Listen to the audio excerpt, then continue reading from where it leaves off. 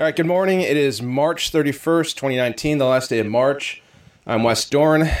Join with me is Renee Herrera. Renee, what's going on? Hey, what's up? It's so early. And then, with us is also Brandon Dworak. Brandon, what's going on? Hey, guys. Glad to be back on. Great to have you again. All right, Brandon's going to sit out for the first 5 to 10 minutes. We're just going to go over some housekeeping and some, an apology. So 4 weeks ago, I just want to say that I've thought about this for the last 5 days or 4 days, but nonstop. So 4 weeks ago, we had Alex Kidwell on, and I just want to say that I apologize and I'm sorry for. Oh, I'm not sorry for having him on. I'm sorry for not talking with the people who are mostly impacted and affected by Alex's actions about a year and a half ago. And I should have consulted with them. I should have asked them about what they thought about me potentially doing that. And I am deeply sorry for that. I should have talked with them first. And it wasn't anything that I was purposely avoiding. It was more about just me. I didn't feel like I didn't feel like I needed to ask people's permission. And I'm sorry for that. I should, and it wasn't asking for forgiveness or instead of asking for permission. It was more about I didn't feel like they wanted to be bothered by me bringing this up. And Renee and I had talked about having Alex on for maybe 6 months, and I didn't think it was right, and I know Renee didn't think it was right at the time. I don't want to speak for Renee. He'll speak in a minute or two, but I knew that Alex had been publicly talking about his battle with depression and mental health, and I thought it seemed like he was getting better, and he is. We've talked to him, and so I thought it was important to kind of have that discussion, and I think these discussions need to be had on every kind of level, whether it's a micro level like this podcast or just anywhere. No, I'm not talking about the incident. I'm talking about mental health, and I was in no way trying to exploit what happened that night. And you can look back at all. No tweets were deleted. I did remove the podcast out of respect to the people offended and affected. So, I just do want to say that I'm sorry. And I did offend people that I care about and respect. So that I hope that me coming out here and apologizing and talking about and just saying how sorry I am. It doesn't matter. It doesn't have if it doesn't have an effect, that's fine. But I do have to admit that I was wrong. I should have consulted with people and talked to people beforehand to see if it was okay. If they said it wasn't okay, then I wouldn't have gone through with it. And that's the truth. That's the honest truth. I do. Renee, what do you have anything to say? And you can whatever you want to say is all good. Okay, so Wes, you apologized in your way. Now I'm going to speak in my way. I personally don't apologize for talking to Alex. I mean, I consider Alex a friend, and like you said, I think that there's a certain point. We are living in a world of the canceled culture where if someone deems someone else that they've done something bad enough that in their eyes that everyone else, around that person needs to disavow themselves from whoever was the perpetrator. So it's like, no, that's just not how life is, unfortunately. And, things came up, and like you said, I didn't know we needed permission to speak to whoever we wanted to speak with, especially from people who clearly don't listen, and who see this stuff weeks later. Mm-hmm. Clearly you're not paying attention enough in the first place, so why would we run anything by you? And there was a whole lot of melodrama that happened. This happened Monday, and I was at work and it was towards the end of the day, and I was just like, oh, what is this? Like, what's happening here? And so I just went home and ignored it because I was like, I don't have time to deal with this stuff. I got lots of stuff going on. Mm-hmm. And so it's been a week, and at this point it's kind of like, whatever. But right. But I think that, yeah, I hate this cancel culture type thing. I hate that people can't be forgiven for things.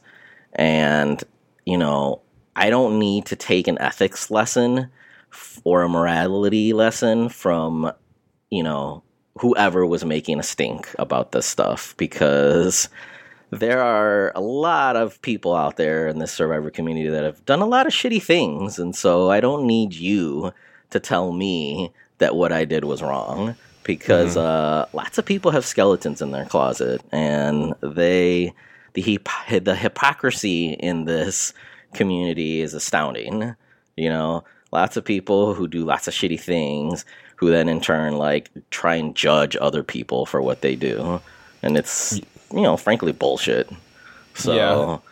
I just want to say I apologize that this was some sort of a triggering episode or something for some people. I don't mean to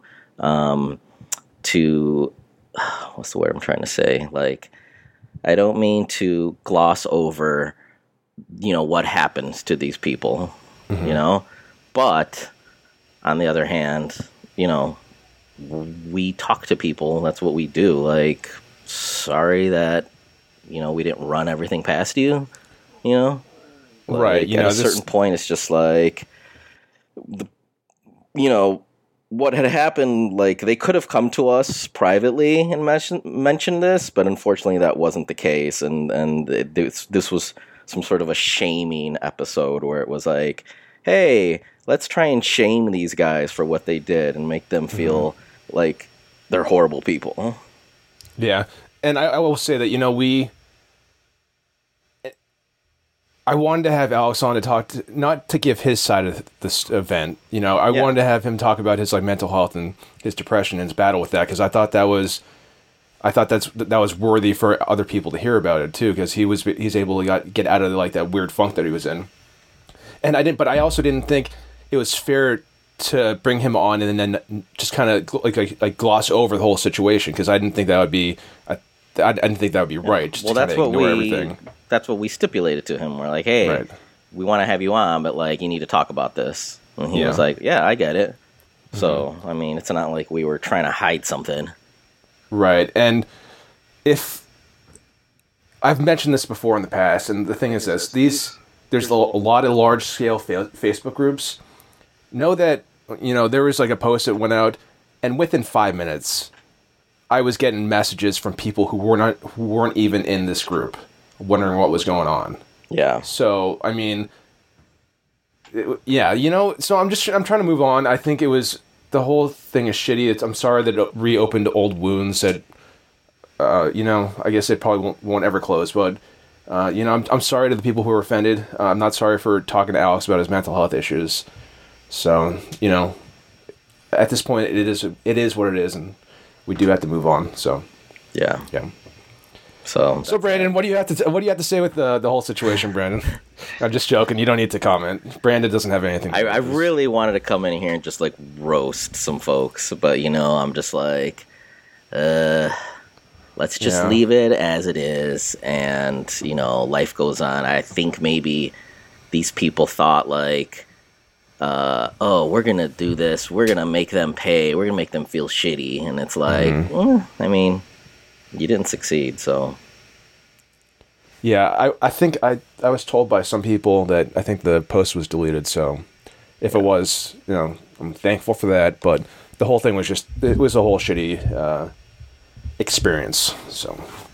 So let's move on to brighter and brighter things. Time to move on to Survivor, episode. To the merge episode. Okay, so Brandon, the merge. So Brandon, what's going on, buddy? How's life going? We just started outdoor track season a couple weeks ago. I've been all over the place these last couple of weeks, so I'm tired, but everything's great. What does that have to do with Survivor? Just joking. Brandon, how many days out of the week are you like traveling? I'm just curious. This past week, it's 3 or 4 days. It was kind of a weird week. We're on spring break this week, but we did have 2 meets this past weekend. So, probably at least 2 days a week. To and from, stuff going on, whatnot. Our meets, recruiting. So, it's pretty busy time of the year for me right now. But appreciate you guys waking up early to do this. Yeah. So you're the head cross country coach at what school? Franklin College. Yeah, we're Indianapolis area. Okay. So we're Division III school. Yep. Okay. So a nice flyover state like Kansas. Okay. So, but yeah. So okay. Well, I do like having you on, Brandon, because I do like talking about like the athletics and the wear and tear that Survivor takes on people. So. Right. There's some interest, some thoughts about what's been going on. I know War Dog mentioned something about bug bites, and a lack of protein, so the bug bites weren't healing. I wonder, do you know, is that bullshit? Does protein help your body heal? It does, yeah. I think there's certainly some truth to him talking about that. I think certainly when they're very depleted out there, the recovery process with anything, I think is going to be much, much slower. Yeah, so let's wait till the end to talk about this, because I want to hear your thoughts on the best way to get in shape for Survivor and whatnot. All right. So what else is anything? So you've just been really swamped with work and whatnot the last week? Yeah, I mean a kid obviously too, and a crazy wife who watches the kid all day long. But finally, this reality show I'm working on, I finally picture locked the first episode, so I get to start onlining it tomorrow. For you guys in the know, you'll know what that means, but it's a pretty significant thing. Cool. And pretty pumped about that. And other than that, yeah, I mean, just living life every day with zero time to do really anything is that's the dad life for you. Mm-hmm. And I know people are giving us shit for this, that we only have white guys on this podcast. And you know what? I'm going to lean into that. I think we're going to try to interview every single white guy in the Survivor community before we hit on a woman. Well, this is a moment to shame Keith Dixon, who, is not a white guy who we've asked to come on, and he refuses to for whatever reason. I guess he just doesn't want to talk into a microphone or something like that. But we have given opportunities to other people. They just decline. Miss Laura Holzwasser as well. She refuses to come on with us, and it's because these people, they just can't take the heat of the known trolls, you know what I'm saying? They're afraid to get, grouped into us, which is bullshit. And, known trolls is kind of like a misnomer, but I'm, trying to, just own it, which is fine. Yeah. There's a lot more people in this community who have dealings with other podcasts that say a lot worse shit than we do. Yeah. And I feel like we're pretty respectful generally. So, I think we're pretty respectful. I mean, we both have friends and family and wives that love us and like us for the most part. So I think, sometimes when we bring the heat, we're just being a little hyperbolic. You know what I'm saying? But we don't bite. We're nice people. Come on and talk with us. Yep. And I will say, we get a lot of messages from people who say, "Oh man, I'm so glad you said this. This is not something that I would be willing to say." So there are definitely a lot of people that agree with our things, but they're just too afraid to get too close to that stove. Yeah, bring the heat, everyone. What are you afraid of? But yeah, I was gonna say that we have had a lot of positive feedback from people, which I am very appreciative for. This is kind of like a passion project, and I think Renee was hesitant to do it at first. I know he's got a newborn and stuff, but I am very thankful to have Renee on board every week. So thank you, Renee. Yeah.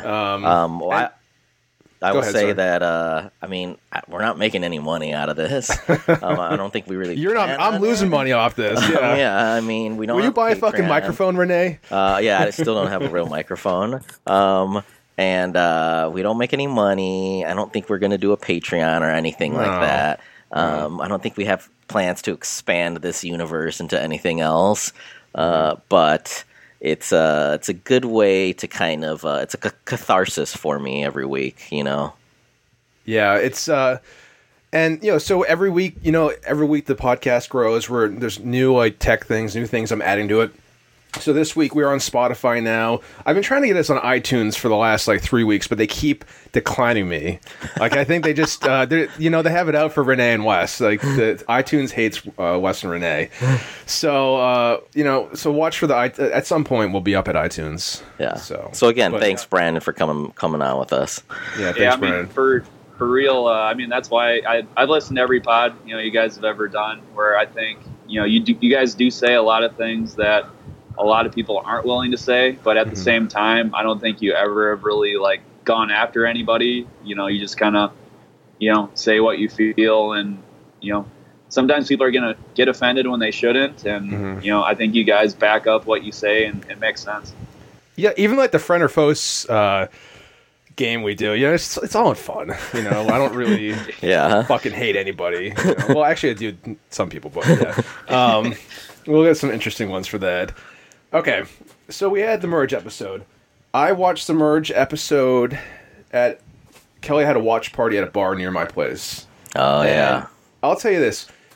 Watching Survivor with a crowd is something else. It is fucking amazing. It is like a sporting event. Yeah. And Renee, you've done a know-it-alls before. Brandon, I don't think you've ever watched with a large crowd, have you? I have not. It looks fun, though. Mm-hmm. Yeah, I would recommend to anybody, if there's like viewing parties or if there's like a know-it-alls event, I would 100% recommend going to them, because at this bar that we're at, there was maybe like 150 people there. There was people lined up for like 30 minutes trying to get photos with Kelly and Lauren. It was fucking crazy. But we can talk about that later. Yeah. Okay, so what'd you think initially of, let's just get for all the Extinction all the people on Edge of Extinction, what'd you think of that challenge, Brandon, about them coming back into the game and like the surprise of the players seeing them? Yeah, kind of a weird start to the episode where they were like out there at the challenge right away. There wasn't any like. Yeah, I don't want to. There wasn't any time spent on like Wendy being sent home or whatever. So yeah, Probe's telling them to drop their buffs, and they're all happy for a minute, and then told them to come in, and they all just turn and they're like, what? And then of course Reem's walking in, just giving them all the death stare, and, whatever. But I like that most of them, obviously some of it's editing, but they all seem generally happy when he revealed that somebody was getting back in the game. I'm sure a lot of them had opinions on who they wanted to get back in the game. But the actual challenge, I didn't really anticipate Devins being the one to win it. I thought Chris was going to get it, even with the 30 knots. Honestly, I got really nervous when like Wendy got close, and I was like, please no. So I'm okay with Devins getting back in. A lot of them seemed like they were close, and they just the thing fell off at the last second or whatever. But I was okay with that challenge and kind of how it played out. Renee? Yeah, I was going to say, like Brandon mentioned, the episode just started immediately going into the challenge. Like, at first I thought my recording was, like, wrong or something, because it just, like, there was no previously on or any type of recap or anything. It just, like, went right in, and I was like, I don't know, I kind of loved it. And I will say that this was my favorite episode of the season. I think it was the best in terms of everything, drama and all that stuff. And I had no inkling whatsoever that Devins would be the one coming back. Like, I thought for sure it was going to be Chris and or maybe even Aubrey. But never did I think Devins would be the one to come back. And it was interesting that all of them ended up at the thing at the end. It is kind of like a great equalizer. And so that was exciting. You could tell by the looks of the players that like half of them kind of saw this coming, and half of them had no clue that these players would be coming back. And I really liked it. I mean, they really kind of hit you with like a knockout punch right at the beginning of the episode. So, how would they have anticipated? Yeah, so like at one moment when they brought the players that voted out people back in, someone said, "Oh, I knew it." Like maybe I think it was like a Kelly or David or something. Yeah. How? I mean, that's a pretty like. Well, I guess you're out there for 17 days. You're theorizing like what could the potential twist be because there hasn't been anything that major. And I think they kind of hinted that. Like I think it was the first episode where they showed Joe and like I think it was Eric and Gavin. They were talking. It was one of the early days on the beach, and they were like, "What do you think Edge of Extinction means?" You know, and so they're like, "I don't know." And so I think there was that like inkling. You know, they say like. Everything's so boring out there that like I'm sure they had time to like theorize about all this stuff about technically what the theme of the season was, and so you gotta hand it to them. I mean, I'm sure some people just would have not thought anything of it. They would have just been like, I'm on Survivor, yay! But people are like trying to decipher the hidden meaning of like the theme and the subtitle of the season. Right. I had a funny thought. So there's an event the WWE does every year. It's called the Royal Rumble, where they have 30 participants, and they enter the ring every 2 minutes. I feel like Reem is like the first entry into the Royal Rumble. Like she's the first on Extinction Island, and then someone else comes in 3 days later, and then someone else. There's been people in the Royal Rumble who've like entered at number 1 and then lasted the whole way, and I think have won it. I don't think Reem's going to win it, but I just thought that was a funny parallel. Okay, so yeah, we could talk about Wendy for 90 minutes. We'll get into... so they mentioned... Jeff mentioned how this was going to be an iconic moment. What other main iconic moments do you think stick out for the first 38 seasons of Survivor that like would kind of rival this?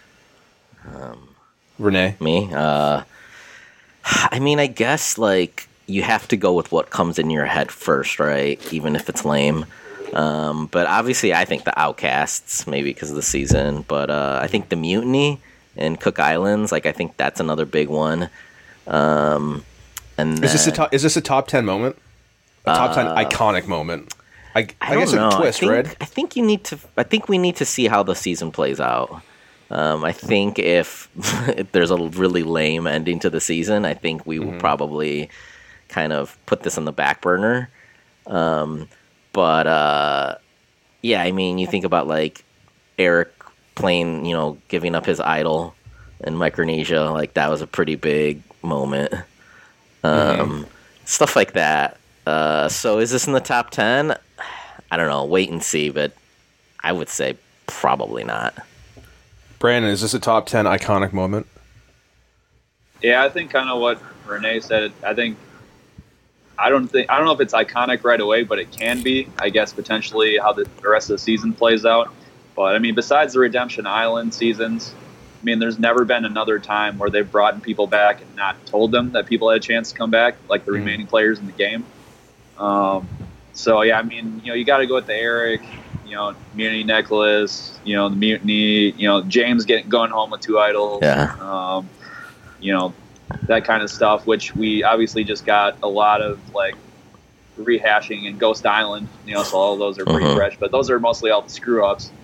Right.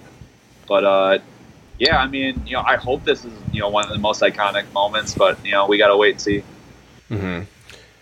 I think, yeah, I mean, you're right. We do have to wait and see. I think let's judge it like soon. We'll judge it after the season ends to see where it stands. Okay, so Wendy and Keith, it seemed like they were trying really hard in the challenge, and they also celebrated, too, when they got an opportunity to get back in. So what the hell happened from them almost winning to one of them almost winning, and then them, like, celebrating and, like, crying because they get another chance to come in? What happened in those, like, a day or two to them quitting? Like, Brandon, what took place? I think those two bought into the hype of the other ones actually being excited. Like Aubrey obviously fired up, Chris, Reem maybe not. But I think they were just kind of in the heat of the moment. You know, like, we get another shot, and then they went back, and they were like, okay, this place still sucks. I don't want to do this again. Mm-hmm. And I don't know whether it was Keith that maybe brought it up or Wendy that brought it up first, and the other one was just like, you know what, this is it. You know, clearly they didn't think they had a great shot to get back in, which they have no idea when or what the next challenge is going to be. For me, that was a tough out where they just kind of went to that clip, and, you know, they both put the flag up and the boat took them away. I was like, wow, like, if I knew that was going to happen, like, I would have gave these guys a lot less screen time, you know. Okay, so we got a lot of talk. I'm getting some echo. Yeah, we can talk a lot about that. So Wendy mentioned in her exit press about how about her Tourette's was kind of holding her back. And look, her dealing with Tourette's and being out there, that's admirable. Like, no one's doubting that. No one's saying, like, but the thing is, like, if you don't think you could get back in because of the condition, like, maybe you shouldn't have gone on in the first place, you know? Like, that to me, like, it's just like kind of a wasted spot, like, that someone else might have taken Wendy's, been out there and would have gone the extra mile. And, like, once again, nothing against, like, Wendy and her dealing with this Tourette's, because, like, I have some sympathy for her. But if you don't think you can compete out there, then, you know, you have to question why was she cast in the first place, right, Renee? Yeah, totally agree. I think that, like Brandon was saying, it was such a bizarre scene that happened because, I think we all thought Extinction Island was, I guess I don't really know if we thought that they were going to stick around, but I thought it was really bizarre. I was like, why are these people all crying so much? And then when Jeff announced that they would be able to stay at Extinction Island, I was like, oh, wait, like, they didn't, like, just assume that they were going to be able to stay at Extinction Island? Mm-hmm. Where they saw, which was strange. And then, then they all, like, you know, they're like, yeah, and I was like, okay, cool. And then all of a sudden we just see Keith and Wendy, like, quitting. Like, no fucking explanation whatsoever. They just head to the flag, and I think there's rumors out there that, like, that's not how it happened, that they had, like, a day or two or something before they actually quit. And I don't know if that's true or not, but I just think it was so strange, like, how Brandon was saying, like, why were they even edited then if they were just going to quit like that? Like, but right. I guess the only reason I would say would just be, like, they had to edit them somewhat equally going into that challenge because we had to think that anyone could come back in. Had a shot to get back in. If they like weren't shown whatsoever, we'd be like, well, Keith, they haven't shown anything of him, so he's probably not going to the winner. But I just thought it was strange. They just showed them running to the flag, and then it was like a little clip of each of them going like, yeah, this is what's best for me, and like that's it. Like, it was so weird. It's these two players who've stuck around this whole time, and it's just like nothing, and they're gone. Yeah, as much like airtime they got, I think Wendy had the most confessions at one point. They really got an unceremonious exit too. But it's like, okay, so if Wendy had won or Keith had won the challenge, would they have quit once they got back in the game?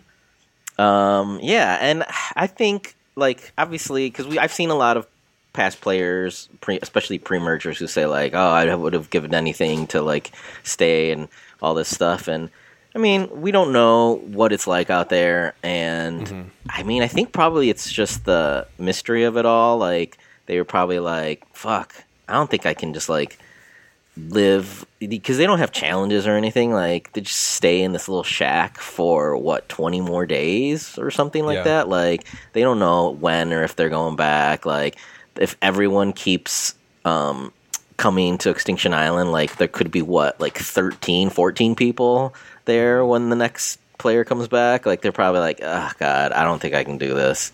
And you know, I mean, I don't know, I guess you can't really hold that too much against them. Be interesting to find out what they do for the pay for this season. Like, so I think Extinction Island ends on like day 36 or day 37, as been rumored. Yeah. So does everyone who makes it to that point get the same amount of pay? Yeah, I don't know. That's bizarre. Okay. And so this kind of feeds into my whole, and I think a lot of people have the same sentiment, is what the fuck are Keith and Wendy doing out there? Keith is like 19. Wendy's like 22. I know Gavin's like 23, friend of the program, Gavin. But I mean, Gavin's at least like doing stuff out there. He's playing the game hard. So Gavin does kind of buck that trend where he is an acceptable player under 25, you know? Brandon, do you share the same sentiment as us about people shouldn't be cast if they're under 25?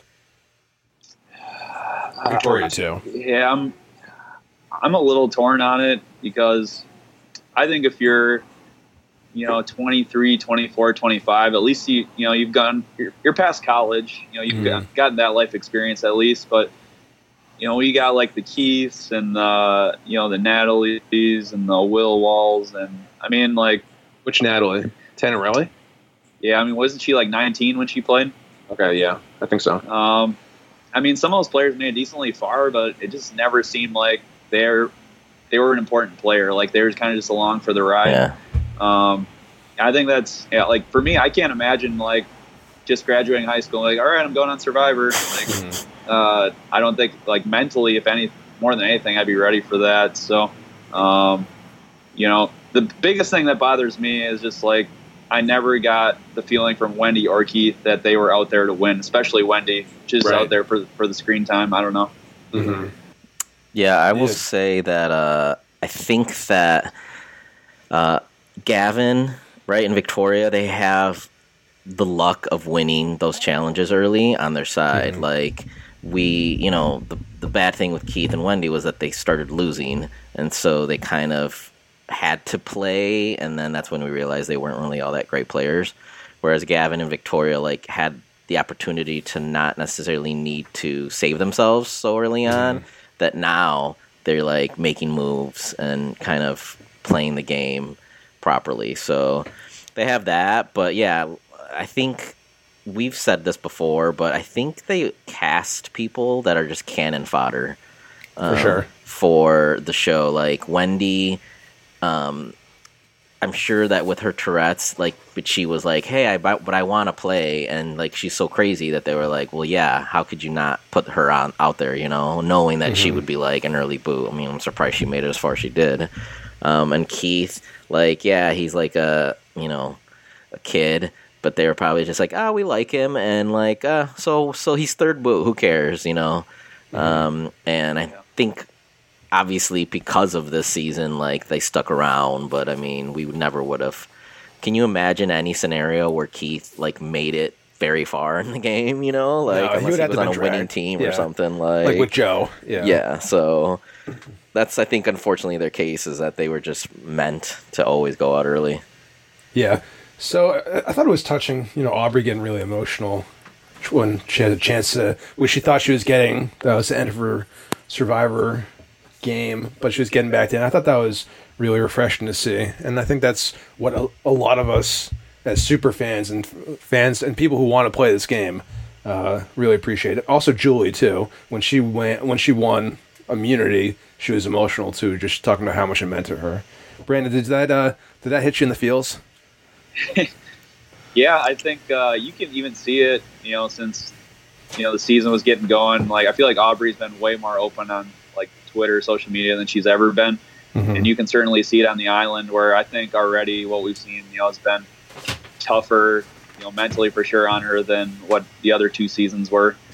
So I like seeing that come out of her a little bit. Obviously, she cares a lot about it, and you could see like she was legitimately excited when she knew she was not yet eliminated, and she still had life in the game. So she's going to be one that's not going to quit. Like, they'll have to drag her out of there before she'll raise that flag up. So I'm a big fan of that. Yeah, she mentioned that she wouldn't have grown up without Survivor, and I think that speaks to like thousands of people in this community that need to go on Survivor to grow up. But yeah, I think that's very relatable. And then Reem was getting emotional too. I thought that was nice. So we got because we see Reem as like this like surly, like kind of coarse person, and she was just talking about how much she loves Survivor and how when it's on you mute your phone, you don't talk to anybody. So that's relatable. So how does Devins get back into this game? How is he going to work his way back in? Renee? I mean, I guess from what we saw in this episode, maybe, I guess, I don't know. It's, this Devins thing is really bizarre. I don't know if we wanted to get onto this track already, but it's the whole thing with Wentworth, like, targeting him. Oh, okay, so hold on one second. We'll get to that. Well, I also do want to say, we've kind of dogged on Chris too, but he also was emotional too. I thought that was a nice, touching moment from Chris. But yeah, so do we want to get into this Kelley thing now? I mean, we can. So I was gonna say, it just seemed to me pretty obvious that, everyone who was not Kama had to kind of get together, right? And we saw the Lesu tribe or whatever, once they became Lesu, and especially at that tribal that Rick went home, like, that they really liked each other and they were, like, willing to go to rocks, the last episode and everything. And then all of a sudden you see Wentworth being like, let's get rid of David and Bevins first. And it was just like, wait, what?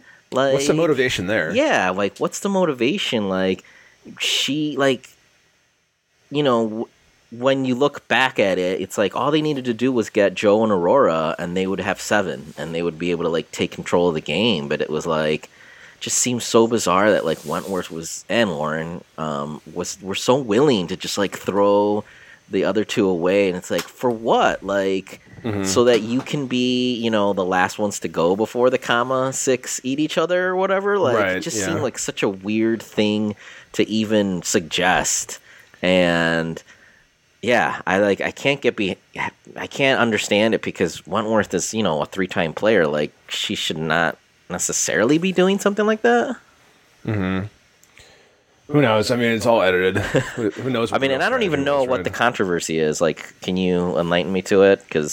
So the controversy is there's 2 different confessions, or like 2 different lines of thought, and kind of combine them to make it seem like Kelley was hating on Devins when she really wasn't. Okay. I mean, she might have. I mean, she mentioned talking about getting Devins out too. So, there was some truth to the edit, but I think they made it seem like she was really anti-Devins, which I think some people didn't like. People liked Kelley's response to it. Someone made a video. She shared that. It just comes down this whole thing, and I love Wentworth. I love her. So I mean, I'm not, like, hating on her or anything. I'm just puzzled as to her motivations. As to come out against her edit, like, to talk about how it was as to just like what her reasoning was to target David and Devins, like, immediately from what we saw. Like, I just don't understand it. Yeah, what'd you think of me coming for people who are, like, canceling Kelley and then liking Kelley's tweets like 2 weeks later? I don't know. Oh yeah, the fickle nature of the Survivor fan. What'd you say? The fickle nature of the Survivor fan. Yeah, it's like, it just shows you how bizarre Survivor fans can be. 1 minute you're absolutely canceling out someone, like, oh, I don't want to, like, this person sucks, like, I don't want to see her ever again, like. And the next minute you're loving her, like, people can't stick to their own, like, thoughts and their own, like, judgments. They're always just going ping ponging back and forth. Yeah. Okay, moving on. So the tribe name is Vata, Vata. We were very close to getting an Avatar merge name. Wait, what? So the merged tribe name is Vata. Oh, Avatar. I gotcha. I was thinking more like Vato, that's like a slang for, like, a Mexican, like, kind of like a gang member type dude. You say, Orale, Vato, like that. What does that mean? That's the first thing that comes to my head. Just like a gang member? Vato? It's like, I mean, I guess stereotypically you could say gang member, but it's more like homie, I guess you would say. Okay. But yeah, it's interesting. You got to assume that Aubrey and Kelley are probably talking about us out there on the island, right? Oh, for sure. I mean, that's probably all they're talking about. They were probably. I guess we podcasting before they went out there. Yeah. Well, we had a podcast about. Oh yeah. I think. Because they filmed this after. So yeah, they definitely listened to our Ghost Island podcasts. Right, definitely. And I think they were probably wondering like if we would continue doing it and if we would want to have them on at some point in the future. Right. And so, Top of mind. Yeah. Not thinking about their family, just thinking about what Wes and Renee think of them. Okay, so Brandon, any thoughts from you on this whole Kelley Wentworth situation? Yeah. Yeah, I mean, I agree with you. With Devon's coming back in, I didn't see why they wouldn't try to pull him back in with their original group. And especially after they showed us that conversation with Kelley and Joe, where they basically seemed like they wanted to work together, keep each other around. That would have been a good time for like, hey, like you should go talk to Aurora and let's do this 7-6 thing, because targeting Devon's taking him out and just like lowering your numbers even more, like you're just going to get whittled away. Maybe you get lucky with an idle play or two, but you're still going to go out like 7th place. So what's the point of that? Mm-hmm. Yeah, it's very strange. Do you think it was right to target Joe? Renee? Me? Well, I guess this takes us into the whole Joe track of things, which is what the hell is going on with this guy? Like, I mean, he's kind of helpless out there. He can't really do anything because if he does anything, he's obviously like going to expose himself as like the biggest threat again. So he just kind of has to paint the merge flag. But like, so we met Joe at the Game Changers finale. Yeah, so he had played twice already, and he was like a new agey, vibey guy then. Like he was talking to us about yoga and emotions and all this shit. And it's like, oils. Yeah.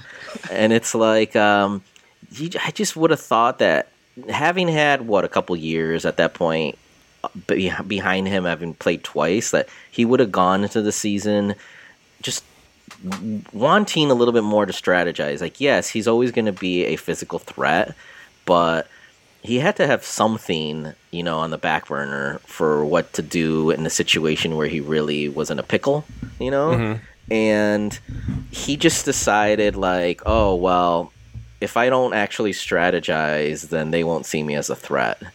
I guess that was his mindset, but you're a returning player and you just saw Aubrey get voted out, seemingly for no reason.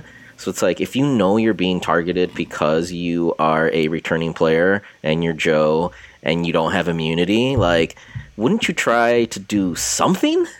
Right? Mm-hmm. And like, I don't know if he comes back, but like, certainly the editors didn't show us anything that he was doing to strategize, and for him to just kind of, I don't know, just puss out and just be like, you go ahead. I'm just going to paint this flag. Like, right. I also, like Ron, like, if that was supposed to be his ally, because he said, like, Joe gave me nothing. Now I'm thinking we should vote him out. Like, that was, if he had not done that, if he would just said, hey, you know what? Let's do this. Like, Ron would have been like, okay, cool. But when he was so passive about it and like, I don't know, Ron's kind of like, well, he's giving me mixed signals, and he is, if I don't know what's going on with him and I can't predict what he's going to do, like, there's no reason to keep him around, especially when we have the majority. So I think it was right for what Ron and them ended up doing. Like, if you don't know what's going on in Joe's head, you might as well just get rid of him now. Yeah. Speaking of Ron, it seems like he's acting awfully cocky at Tribal Council. That's never a good sign. Yeah. So I think it might be written in stone that he's not long for this game too. So I mean, that's like the worst kind of way to present yourself, to be overconfident. Also, you're kind of undermining yourself kind of internally because you're thinking that you're overly safe, where you might be the next person to go. Yeah. What about you, Brandon? Like, what are your Joe thoughts? Obviously, the editing wants to see us a certain way, but like, there was just no effort to talk to anybody. Like, I was like, dude, like, even if you're not like comma strong, pretend that you are. Like, that probably could have saved you. So clearly the commas thought, we still have the numbers, even if we get rid of him. If we don't know what his intentions are, like, boom, let's take him out. Like, Otherwise, he might win, I don't know, 6 or 7 immunities in a row, and who knows. But honestly, Island of Extinction might be a better spot for him. He can come back in at 4 or 5, and he's in the driver's seat. Yeah. I mean, I think for me, it's like he could still come back in this game, but I don't know. I'm just like, man, they gave Joe a spot of all the returnees that could come back, even like the quote unquote like hot dudes that could come back. Like they give it to Joe for him to just literally give up, essentially.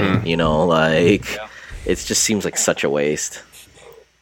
So how do you handle Edge of Extinction now? How do you handle that twist?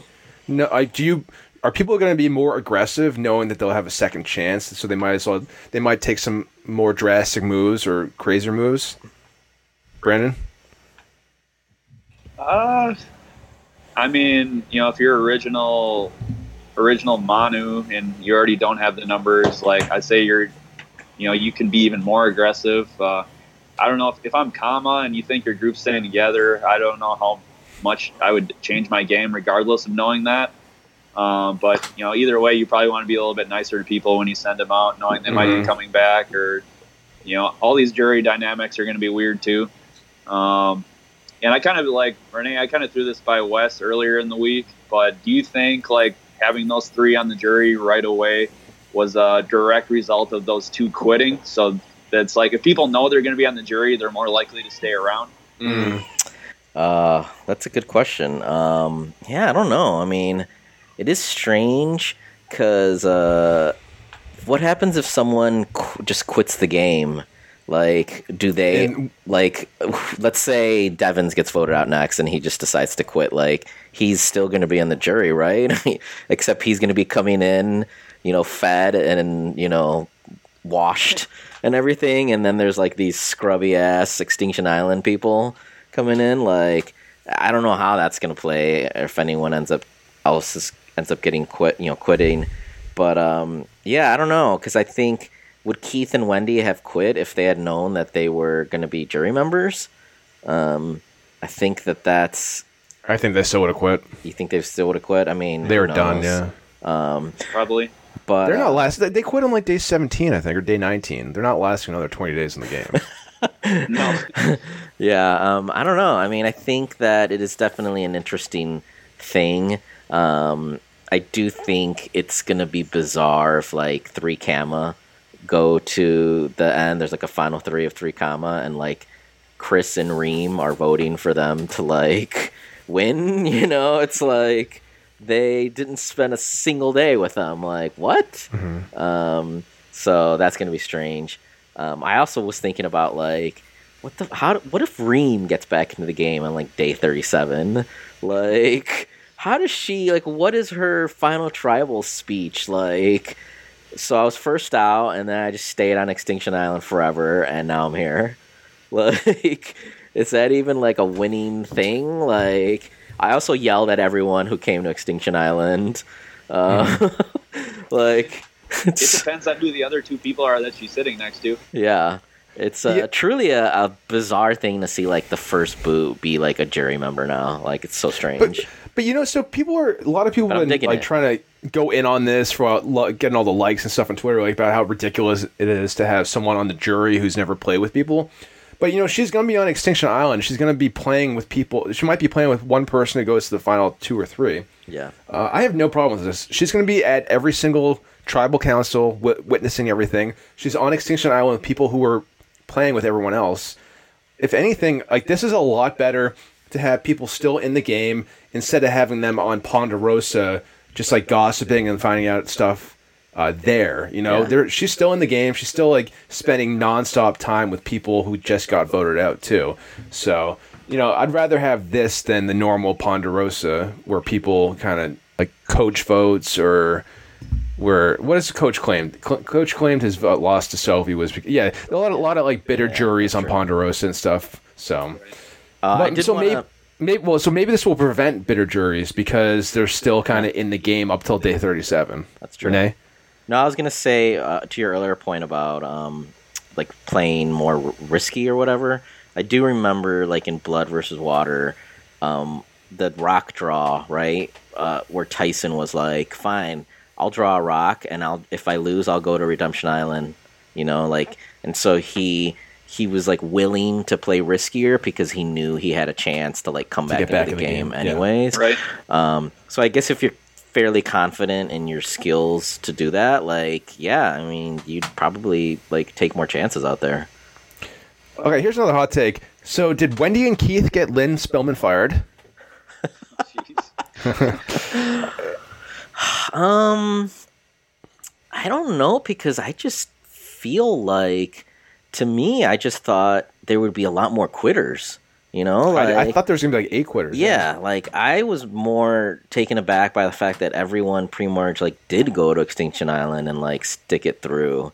So you would think that out of 18 people, and you're, you know, like how many of them are going to quit before the merge? Like you would think like half maybe or something, especially like the first boot.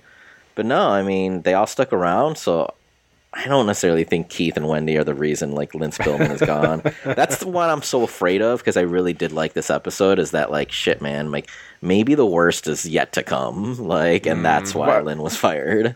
But like, what could be the worst though? I don't know, honestly. Like, because I've been, you know, thinking about these nightmare scenarios, and I'm just like, I don't know, like maybe Reem does come back and like does win, like, or maybe like she comes back and it's obvious that like the jury doesn't like the other two, so they like, you know, praise Reem, and like it seems obvious like she wins. Like maybe that was like a nightmare scenario for the crew who are like, what, first boot's winning, like what the fuck. But I don't know, I mean, I don't think anyone would mind Reem winning. I think that'd be kind of like a funny story, you know? Yeah, I mean, I think she lasted all by herself, pretty much. Maybe it's just the vibe of how it was out there compared to like the edited show that we're watching. It would be really interesting to hear Reem's take, and then say who is, I guess, Chris's and Aubrey's take too about what like was really going on for all those days out there. Yeah. Okay, so Joe was voted out, and yeah. Brandon, who do you think's winning at this point? Who do you think's going to win the game at this point in time? I mean, based on what we're seeing, you know, Ron seems to be in a good spot. He seems very, very confident, which normally is not a good thing when you have this many people left. But I'm sure he's feeling pretty good about the Joe boot right now. But you know, really anybody, you know, almost anybody in that group, you know, like I could see like Julie like going really far. Like she has potential winner, you know, to me written on her. So Ron, Julie, you know, they're not showing as much of like Gavin, Eric, you know, Aurora. I feel like they've shown less of, you know, Julia finally got some confessionals. So she's feeling better about things, but yeah, I would say probably, you know, those first few that I mentioned are probably in the best position right now, but I really hope there's a shakeup, because, you know, I do like the Wentworths and the Davids, and, you know, I really hope to not see them be eliminated in the next couple of weeks here. Renee, who do you think's winning? Yeah, like Brandon, I really was getting good vibes from Julie this week. I really do think they weren't showing her, obviously, because her tribe was winning, but I think that they kind of showed a lot of confessionals from her, like, you know, saying like she was willing to do all this stuff, and just the fact that that, you know, how she said like, well, we can't send Devins out right away, and then when Kelly like suggested it, she was like, well, I'm not gonna let that happen, you know, because a lot of other players might have just been like, oh, Devins, like, sure, why not? Like, it's not me, so why not just go with the easy boot? But she was like, no, I don't want to do that. And so I think, yeah, I'm picking Julie right now to be my winner. Yeah, I think Julie is definitely getting the winner's edit right now. I mean, I don't think, yeah, for sure. Okay. Oh, it looks like it's War Dog's birthday. Uh-oh. So, happy birthday! A special note, known trolls, happy birthday to War Dog. Yeah. I'm gonna have Renee. You want to sing happy birthday to War Dog? Yeah. No, Feliz please don't. cumpleaños. No. Happy birthday, War Dog. Let's see. Happy birthday, dude. Okay. All right. So, okay. What else do we? I think we're pretty much done with the episode at this point. Is there any lasting thoughts you had on the episode, Brandon? Not in terms of the episode. It just kind of left me thinking, what that, minority, that group that's in the minority right now is going to do moving forward. I was more intrigued by the preview for next week because it's showing Dr. Joe talking to somebody that collapsed during the show. So depending on who that is, that could really shake the game up if they end up leaving. Okay, so, well, you know what? If you are listening to the Known Trolls podcast, chances are you don't really care about getting small spoilers. So, yeah, so spoiler alert that looks like there potentially could be a medevac. But they kind of teased that with Wendy earlier in the season with her ankle, so maybe it's not, maybe there isn't a medevac. But, yeah, what do you think's going on there, Brandon? Well, it looks like one of those endurance time challenges, where it's one of those things where, your body just gives out and, I'm sure they'll, hopefully it's something, they pump some water back into you and, you're all right and just kind of shake it off. And obviously you lost the challenge or whatever. Mm-hmm. But if it happened during the challenge, I wonder if they're just going to have everybody else keep going or they're going to have everybody stop or, depending on what actually happened. So there's a lot of questions there, more or less. I just kind of want to know who it was. Kind of like a Russell Swan pass out moment or like a Boston Rob pass out moment. Yeah. Or even wasn't that Caleb? Didn't Joe do that too in the other season?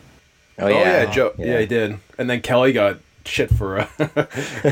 Kelly got shit for that too. Kelly's like the whipping girl for anything that goes wrong on Survivor in her seasons.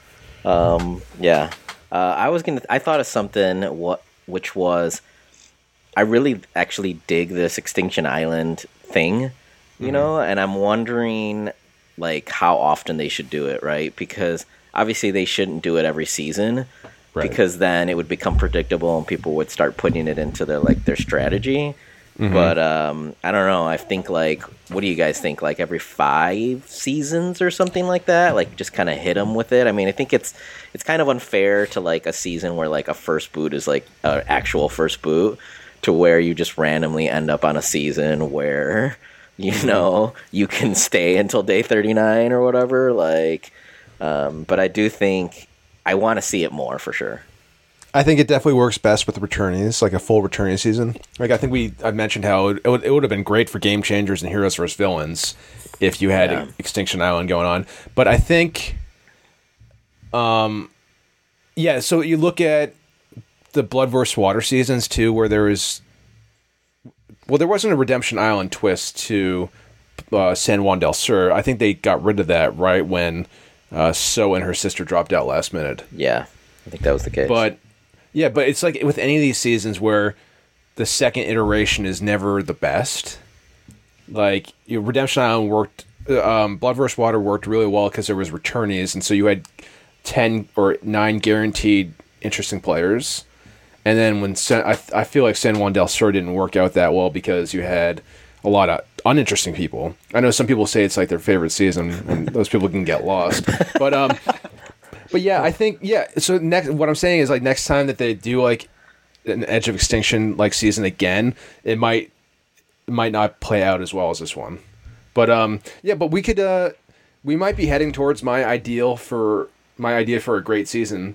Whereas you have 2 seasons going on concurrently, and then come merge time, the seasons merge, and so I think that'd be interesting. I think we're inching towards that. So maybe by the time Survivor 75 happens, that'll be the season. I did also think it was weird that we merged technically with 13 people out of an 18-person cast, which means only 5 people technically didn't make the merge. But it's usually that case. I mean, there's usually 5 or 6 people. Which, but anyways, what are your thoughts, Brandon, on the Edge of Extinction concept? I mean, I think as a viewer, I want them spread out. But I think in terms of production, if you're doing 2 seasons back to back, obviously you could do 2 in a row because the second group isn't going to know what the first group just did it. That's true. But I do like, kind of what Wes said about the returnees, because the returnees have like at least played the game before and they kind of know that side of it already. Where if you're a newbie and you're a ream and you go out there right away, I feel like you miss a lot of the overall game experience. Mm-hmm. So you could go a couple different ways with it, but I would definitely like to see them come back to this twist again in the future. Mm-hmm. Yeah, can you guys imagine Tony Vlachos out there on Extinction Island? It'd be amazing. Yeah, man. Yeah, he'd be good TV out there, I think. Yeah. Oh, absolutely. Okay. So let's see. One of the things I have down here is, so each week now, this has happened for the last like 1 or 2 seasons, Survivor has like an Instagram takeover. We had like Abby, like Julie Berry, and like Natalie Tenorelli a couple of weeks ago. And this week we had Alex, Kara, and Natalia. Yeah. Okay. And that just reaffirmed my whole thought that Alex sucks. That guy fucking stinks. He was like, interesting cat. He's just like annoying. Like he's such a bro, and he's like, so they had the thing, and he's like, oh, let me show you how many pull-ups I can do. Like no one cares about how many pull-ups you can do, dude. I know Renee's gonna agree with me. Brandon, you're probably gonna shy off this, but no, I mean I'm not like not a huge fan of his, and he already had all that controversy surrounding him last season about the social media stuff, but when they do that type of stuff, I would like to get more like analysis, insight from them on kind of what's happening, rather than them just doing random videos of them doing stupid stuff and like screaming and whatever, or cooking popcorn. Yeah, like you have the experience, like what those players are going through. Like tell us what you actually think, rather than just doing all the side stuff that nobody cares about. Yeah, Renee. Yeah, I agree. I mean, I think some people have done them okay. I think Fishbacks was all right from what I remember. But yeah, it's like so stupid. They're just like making food and just screaming and like, time for Survivor! And it's just like, what the fuck? Like, because they're picking really bizarre people in the first place to do this. Like, why the fuck would they pick Alec, Mr. Social Media, squander dude? But yeah, I want them to be like, oh man, merge day, like I was so hungry, or I was feeling the worst that my season, or whatever, something. Just give us something other than just like tomfoolery. Right. Yeah. Okay. So the known trolls had boots on the ground at Kelly's watch party. I was there. So yeah, there's like 150 people. I was not it was about 150 people. It was great turnout. Like that's what you would get in like in New York City or out like any other known know-it-alls events. Was Dale there? Dale was not there. It was Lauren and Kelly and Lauren's parents. Yeah. Casey Featherston was there. Did Lauren's parents actually ask you that question, or that was just a Twitter joke? I swear to God, they like. I swear to God, like, I wasn't like joking about it. Like, but they didn't say asshole. I mean, that was more just to make it an interesting tweet. But no, but they had absolutely seen the tweets. Lauren said like, "I've like your tweets are great." Like, I mean, I know, but yeah. So I mean, it was fun. Lauren was really nice. Kelly, I always enjoyed Kelly. So yeah, it was. We had a good time. But so Kelly was. It was really fun doing the T-Dub video with her. So I'm going to be doing that with other people who've engaged with T-Dub at some point. Did you dox T-Dub at the thing to her? Okay. No, so she has like a weird relationship with T-Dub, like. But no, I think she gets the T-Dub brand. I think she does. I know Aubrey does. Kelly, I think she gets it on when she's having a good day. But I think if he hits her on a day where she's like in a bad mood or something, she just like goes off on him. It's pretty funny. Mm-hmm. Yeah. So, I mean, T-Dub's, he's just in jest. He just fucking jokes around. He's not like he's like the two of us where he's never that hard on anyone. He's just like busting balls. He did have a good tweet about Joe that he tagged Kelly Wigglesworth in, which I thought was really funny. And then I saw someone like respond to him like, I don't like that you tagged her in this. That's uncalled for. Classic Survivor fan. So what was it? Oh, it was about Joe just not doing anything. Like, just like painting the merge flag and not like. Yeah. Okay, yeah. So, and then I had a tweet about let's see, about Wendy that did pretty well. Let's see what it said. Never coming back. Oh yeah, I said anyone who thinks Wendy should be brought back to play Survivor. Did I say again twice? Anyone who thinks Wendy should be brought back to play Survivor again should lose their Survivor tweeting and viewing privileges. I had some. I mean, obviously, you should I mean, people don't realize this. I'm just it's like an inflammatory joke meant to get engagements. I had some people in there telling about how she was such an inspiration with her Tourette's and stuff like that. I'm like, guys, I'm not going at her about her Tourette's and stuff. I'm going about her for quitting and being an obnoxious, awful player, because that's what she was. She was a terrible, terrible player. And if you think about it, she's probably best served on Big Brother. That is the kind of player that she is. And that's the kind of character that she is best for Big Brother, not Survivor. Because it was pretty obvious that she wasn't, from what we saw, she wasn't taking her time out there on Survivor, and she wasn't using it to the full extent that she should have been. You agree with me, Renee? For sure. I think, I mean, it's great that she kind of showed this Tourette's thing for people who might have it and whatever, but she definitely doesn't belong on Survivor. I think she would be a better Big Brother player. And plus she could scam fans better through Big Brother, she could get what? Did you say she could scam fans? Yeah, she could get thousands of followers and stuff like that, and just and then do a GoFundMe for and make them buy her socks or underwear or whatever, how Big Brother, an Amazon wish list or something. Yeah, because I think she's doing this WonderCon thing, which I don't know why she was I'm gonna be there. I don't know if she's signing something or if she's just going to be there, but I'm I could see her if she was on Big Brother, she would have her own booth or try and scam fans to pay for autographs or something.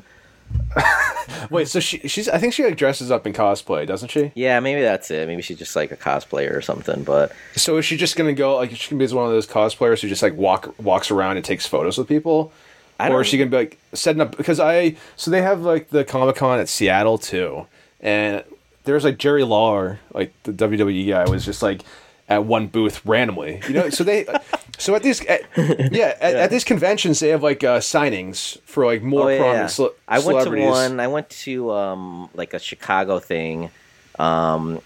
This was literally the day before I went on the first date with my wife, and I went to a Chicago Comic-Con thing, and it was really bizarre because you just half of it is weird comic people, right? People trying to sell comics and comic artists and all that shit. And then the other half is just has-been celebrities who are hawking, their autograph or $10 to take a picture with this random with Lou Gossett Jr., and he's just sitting at a desk, kind of I remember here's the lady who voiced Pocahontas. Literally no one in line to meet her or anything. I was oh, poor lady.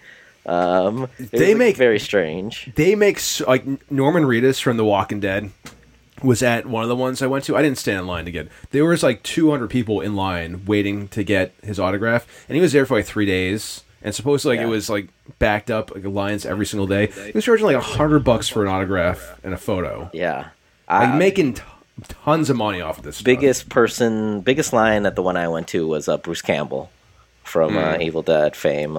There was so many people waiting in line for him. But yeah, it's, to me, I was just well, shit, man, I'm not paying 10 or even $5 to get a picture with some dude. I would have rather have paid $100 to get in and then just get as many pictures as I wanted, rather than kind of get in for free and then you just have to pay for every single thing. It's weird. Yeah, I think Christopher Lloyd and the guy who plays Biff Tannen, Thomas F. Wilson, that's their cash cow. They just go from Comic-Con to Comic-Con, signing autographs. Yeah. Okay. Anything else you guys want to get to? So the other thing is, so with the Survivor Instagram, chances are, if these people are appearing on the Instagram, I'm going to think that they're not on season 40. Would you agree with that take, Renee? Probably, but like, I don't think they've had anyone on that I would think would have been on season 40 anyways, as of yet. Trying to keep people like down, like not like feature them prominently, so that's not kind of like ruin their game at all. Yeah. So I guess I didn't see many photos. I guess there was an event in New York City last night. Andrea and Meg are having some thing that they thing. Yeah, they do it sporadically. Like sometimes it's in the like winter, sometimes it's in the summer, I think. I don't know, but they had it in LA last year, and it was like a weekend that I was going to be out of town, so I wasn't able to go. But it's back in New York, and it did look like a decent amount of people went. One of our season 40 potential like players ended up going to it, who kind of came out of their kind of social media like hiatus. Yeah, they like emerged and they went to this thing, which was really interesting to see. And this was we'll keep that name withheld, but this is a thought that you and I have had. Yeah. So it was, I mean, you kind of have I think I saw Anna Kate there, which I'm like, what the fuck is she doing being invited? Really? I didn't see any photos. Really? Did no one like Andrea want to take a photo with Anna? It was Jim Rosario, who's like our RHAP fan dude, who's a hell of a nice guy. But he posted a bunch of pictures last night, and one of them was of Anna Kate, and I was like, what the fuck is she doing there? Like, you would have thought that all these players would have like disavowed her by this point. Yeah. I didn't think she really did like Survivor stuff anymore. Yeah. She's like in her alt-right world. And I do think that, here it is. She was there. So insane. Okay. I do think that we know that a lot of debauchery happens, so hopefully a known troll listener can give us some can fill us in on anything that happened. We need some boots on the ground there. The known troll should be at all these events. Okay, let's do a quick friend or foe. Renee, who's your candidate for friend or foe this week? Oh, shit. So I'll give you time to think about it. My candidate, we've already had him on as a friend or foe candidate. This week, I'm going to bring him back, and it's Ari Ferrari. And currently, he is a foe. Oh, yeah? Why is that? He was, so I had my tweet about screenshotting this one woman's opinion about Kelly. Oh, yeah. About how Colin, so there's this whole one that decent numbers about calling a man basically a woman of his, This is about the whole David, the line by David. Someone who was butthurt because Kelly said David was like a woman. Yeah, so she went off and just pile jumping and just collecting those likes on the Kelly hate, and then turns around and likes a tweet by Kelly, like 2 weeks later, which is like, that is clearly hypocritical. One tweet canceling out Kelly, the next tweet liking her. So the next liking her, and then Ari's like for some reason decided that he needed to defend her.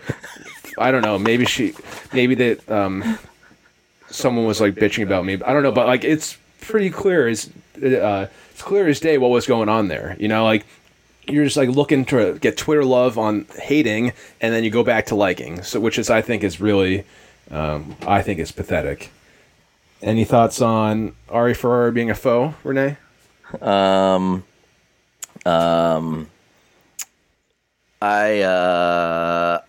don't think I can put Ari in the faux category yet. I've met him a few times. I've had some drinks with him, so I do think he has questionable behavior on Twitter. Very questionable. But I have to keep him in the friend category for now.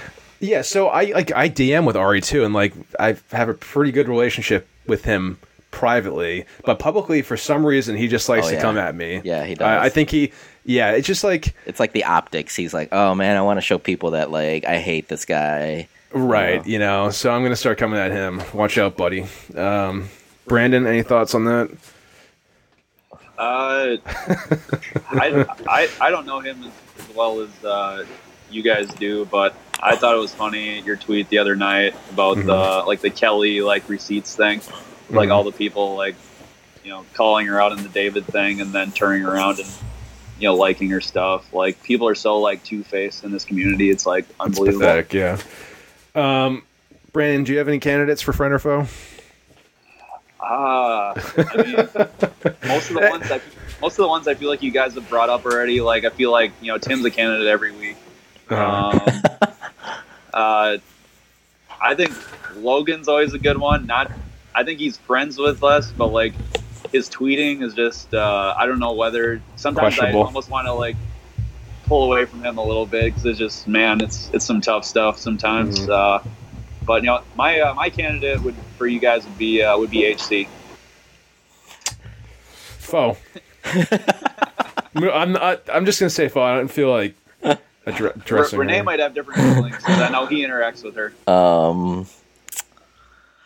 Renee, put your feet to the fire here. Until I see something. So you agree with her Kelley hate then? No, for sure. I mean, this person is an insane person. Genuinely, they need just a good slap in the face to what reality is. But I mean, she's nice to me. They're nice to me. Ooh, I said. But I will say friend for now. Oh my god! What a bozo. Okay. I think Renee, you have any candidates for I friend have or a foe? good candidate. I don't know if you guys follow him on Twitter, but Big Frankie. Okay. Frank Clark, is that his name? He's from Buffalo, I think. Yeah. He's just he's just such a blowhard type dude, who always has this attitude of I'm always right, my opinions are always right, Like HC. Yeah, and then when you confront him about it, he's always hey, he kind of tries to shrug it off, but he never has a good reasoning for why he says what he says. He never tries to defend it or back it up. He's always just I don't know. He just spews a lot of hot air, and it's just sometimes this guy is just too much, But I will say for now he's my foe because I feel like he's done a lot less to you than HC has done to you. But okay, I'm gonna say he's a friend. I can understand why he might piss you off. I mean, he's definitely Republican leaning with all his thoughts, and you generally don't like those people. So I don't necessarily not like him, but I'm always it's so what are your thoughts? And he's I just like to complain. It's well, maybe kind of offer some insight into why you're complaining about this or that instead of just just being a typical, white American male. Yeah. Okay, I've got a new game that I thought of, and it's called Do They Have Me Muted? Oh, God, yes. That's a good game. And so basically the whole premise is it's me speculating on someone who I think might have me muted. I mean, it's pretty self-explanatory. Do they have me muted? And I just want to say I love this because I have people muted, and sometimes when I forget, I'm oh shit, I forgot I had this person muted, and I'll unmute them, and then I'll start liking some of their tweets and stuff, and then I think they must know that I had them muted, right? Because all of a sudden I'm liking tweets of theirs and stuff, and it's the same with me, where I'm all of a sudden someone will start just liking some of my tweets, and I'm oh, they definitely had me muted up until now. Yeah, you know what a dead giveaway is? Now, I mean, I forget about the intricacies of Twitter, but if someone retweets me and then someone who follows me but never likes my tweets then likes that tweet that's retweeted, I think that's a dead giveaway that I'm muted by that person. Yeah. Does that make sense? Yeah, I know what you mean. And this week's candidate is Mike Bloom. Mike Bloom, the nicest person in the world. I'm not. So I think he has me muted, and so and he's also. I feel like I have nothing against Mike. I mean, maybe he has me muted, maybe he doesn't, but I think he does have me muted. And so he was liking some tweets of mine. I'd barely ever seen any likes from him. I like Mike; he's a nice guy, but I think he has me muted. So okay. He's also probably someone who would never come on this podcast because he'd probably like what the fuck, like. Yeah, I think that's like one of the. I know I'm going to talk bad about RHAP here, but I think there are so many of these folks in the RHAP world where they like don't want to get anywhere near anything controversial, right? And so like if anyone has any sort of like controversial opinion on anything, they like have to stay like 2 steps back. You know, it's one of those things where like privately they like reach out to you and they're like, oh, that was funny, or like this and that, but like they would never like come on a podcast with you or publicly say on like RHAP like, oh, like I like this person, you know. It's like they have to disavow you. Yeah, you know, we're on our own, Renee. You know, no one's reaching out to help us. No one's willing to give us a spot. You know, the known trolls and the trollettes and all the trolliacs out there have to. We have to do things on our own. So, what you gonna do, brother, when Western Renee and all the trolliacs come for you? So yeah, it's unfortunate, but you know, we're gonna have to deal, and I wouldn't want it any other way. And so we have to. You know, we had to just crawl. We had to like fight for our own in this podcast, in this community, and you know we're disrupting the Survivor podcast community. Renee, the known trolls are coming for you. Oh, for sure. Renee, who do you have for this week's candidate for Do They Have Me Muted? Oh man, this is so hard. See, you just sprung this on us, so like I don't. Oh, come on, you must have like one person that you can think of. Let me think. The problem is like so many people like aren't on Twitter all the time. Like so many people that I follow or you know they follow me like they only come on like once a week or something. Usually like during Survivor and stuff. So it's kind of hard to wonder like, okay, are they only tweeting on Wednesdays because of Survivor, or are they just like, you know, muted me and I don't see them or whatever. So let me see. God, probably has to be someone from the RHAP world. Do you think Keith has me muted? Akiva Winokur? Akiva? I think it's is it Winokur? Winokur.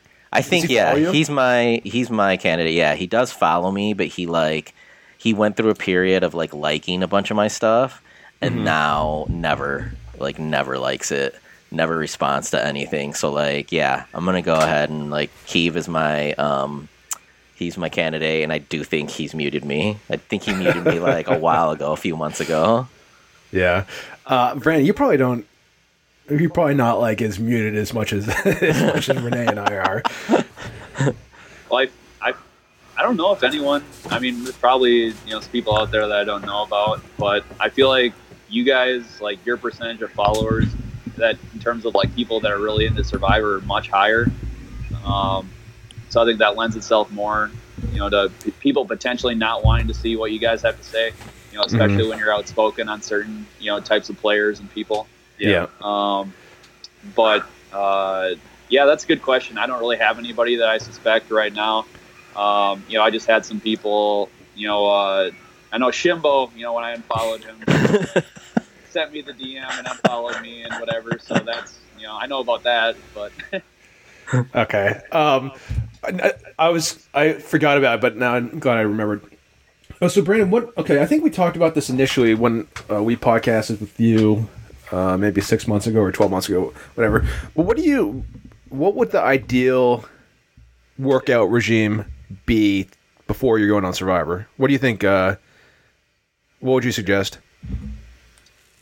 Yeah, I mean, I've read on what some players have said they've done before they've gone out there, and they haven't necessarily been like me, where I run every day and whatnot. But some people, have been very fit and gone out there. But if I was in this situation and doing it, I would definitely certainly keep my cardio level up high. Because I feel like a lot of those challenges, minus the puzzles at the end or whatever, like they do come down to your endurance a little bit. Like people are like falling apart badly at the end of some of those. They're more the endurance stuff. So I don't know if I change that a whole lot. I probably would get in the weight room a lot more and try to bulk. I'd probably try to be one of those people where I probably would try to put on a little weight before I went out there. but not like, 20, 30 pounds, something stupid like that where it's going to kill my cardio. Like Rick Devens. Yeah, the whole dad bod thing. Yeah. I've heard the other side of it where like somebody like Coach, where he basically like went on like a diet before he went out there just to kind of like acclimatize his body to that. But like you saw him at the end, especially like, token jeans and whatnot, there was nothing left of that guy. Yeah. He was like stick skinny. Yeah. I will say, I think Rick looks way better now than he did on the island. So I do wonder what came first, right? I mean, I guess I haven't checked, but he's like kind of a chunky dude out there right now. But he's like a slim fellow. He looks pretty good right now, and it's like, did he gain a bunch of weight to go play Survivor, or did he must have, yeah. or did he was he like a chunky dude and then he decided to kind of like slim down after he came back? Like the Survivor weight loss. Yeah. But I've heard different things. I remember Jeremy Collins was on with Rob and talked about how he like would work out every day and then he would like eat very little, so that he could kind of get used to, the hunger issue thing. Whereas Rob said, the opposite, not Rob, Rob said this too, but Penner, I remember saying specifically that he like just ate everything like that he could think of. He like, because he was like, I'm an old dude, like I don't care about how fit I look in my cast picture, so like I just ate as much as I could so that I had like that body fat. And I think Rob kind of agreed that he kind of ate a lot before he went out, and like I guess it's more about like how you take hunger, right? Because if you're one of these people who just like can't, like who needs to eat, right? Like you might want to kind of try and address that before going out there. Whereas if you're like, whatever, like I'm just gonna be flabby and like let it, kind of take my flab or whatever, like that's another scenario. I'm plenty fat, so I would just probably do nothing. Like I would just I would just go out there and be dead. Yeah, I think I read, maybe it's Aurora that said she like put on some weight on purpose before she went out. But like, have you guys seen like what War Dog looks like lately? Like that dude looks like he's lost a lot of weight in 20 days. Like, really skinny already. Yeah, he does. So I don't know what his like routine was going into the game, but yeah, he definitely looks like rough. Yeah, Kelly's well on her way to go into that like Cambodia look too. Where she was like her eyes were sunken and stuff. She'd lost like very emaciated too. Yeah, I mean, Anyway, all right. You guys have anything else you want to bring up? I don't think so. Not for this week. Okay, Brandon. I don't have anything new. Anything you want to get off your chest? Yeah, Brandon, do you want to call some people out right now? It's the end of the podcast. That's the best way to do it. I don't really have anybody to call out. It was just, what you guys talked about at the beginning of the pod. I think as a community, we just need to be a lot more forgiving, when people make slip-ups and whatnot, because 99% of the time, like, somebody isn't, like, maliciously attacking somebody for their own, like, joy and benefit. Right. Like I said, all of us have done things, we're not proud of and made mistakes and whatnot. So it saddens me to see, people that maybe were friends or, whatever at some point just rip each other apart and whatnot over stuff that they might not necessarily even be that invested in. They're just looking for a fight, if that makes sense. Mm-hmm. For sure. Yeah, I mean, it all goes back to, my intentions were pure. I was only trying to, like, kind of talk about Alex's struggles and stuff and how he's kind of overcame those. And, yeah, we only have, I mean, this was, his podcast was listened to, like, a decent amount of people, but, like, I'm not like a guidance counselor or a psychologist or stuff, but we need to have these conversations about mental health. So on a micro level, like this podcast, and it can only help people, if it helps one person or, Yeah. And I think the person we really need to blame for this whole thing was Spencer. Who was the reason why this all happened. Right. So exactly. yeah, that was a big topic. Okay. All right, so I guess that will wrap it up. Brandon, thanks for coming on. Renee, thanks for getting up early and sure. with your bedhead. And we're not going to be recording next week, right? Well, I'm in Ireland. I'm leaving tomorrow for a week. That's awesome. Oh, thanks. But yes, so if you want to record, you can. I mean, I know we've got a bunch of podcast guests lined up, so it's up to y'all. We can talk off air, but okay. Yeah, and so okay, well that'll do it. And hey, thanks for work on your Irish accent for the time when you come back. Okay. I don't think that's getting the air again. So. All right, guys, it was a blast, and see you in a week or two. See ya. Fun. See you later. All right, bye. Fight for the rights of every man. I am a real American. Fight for what's right.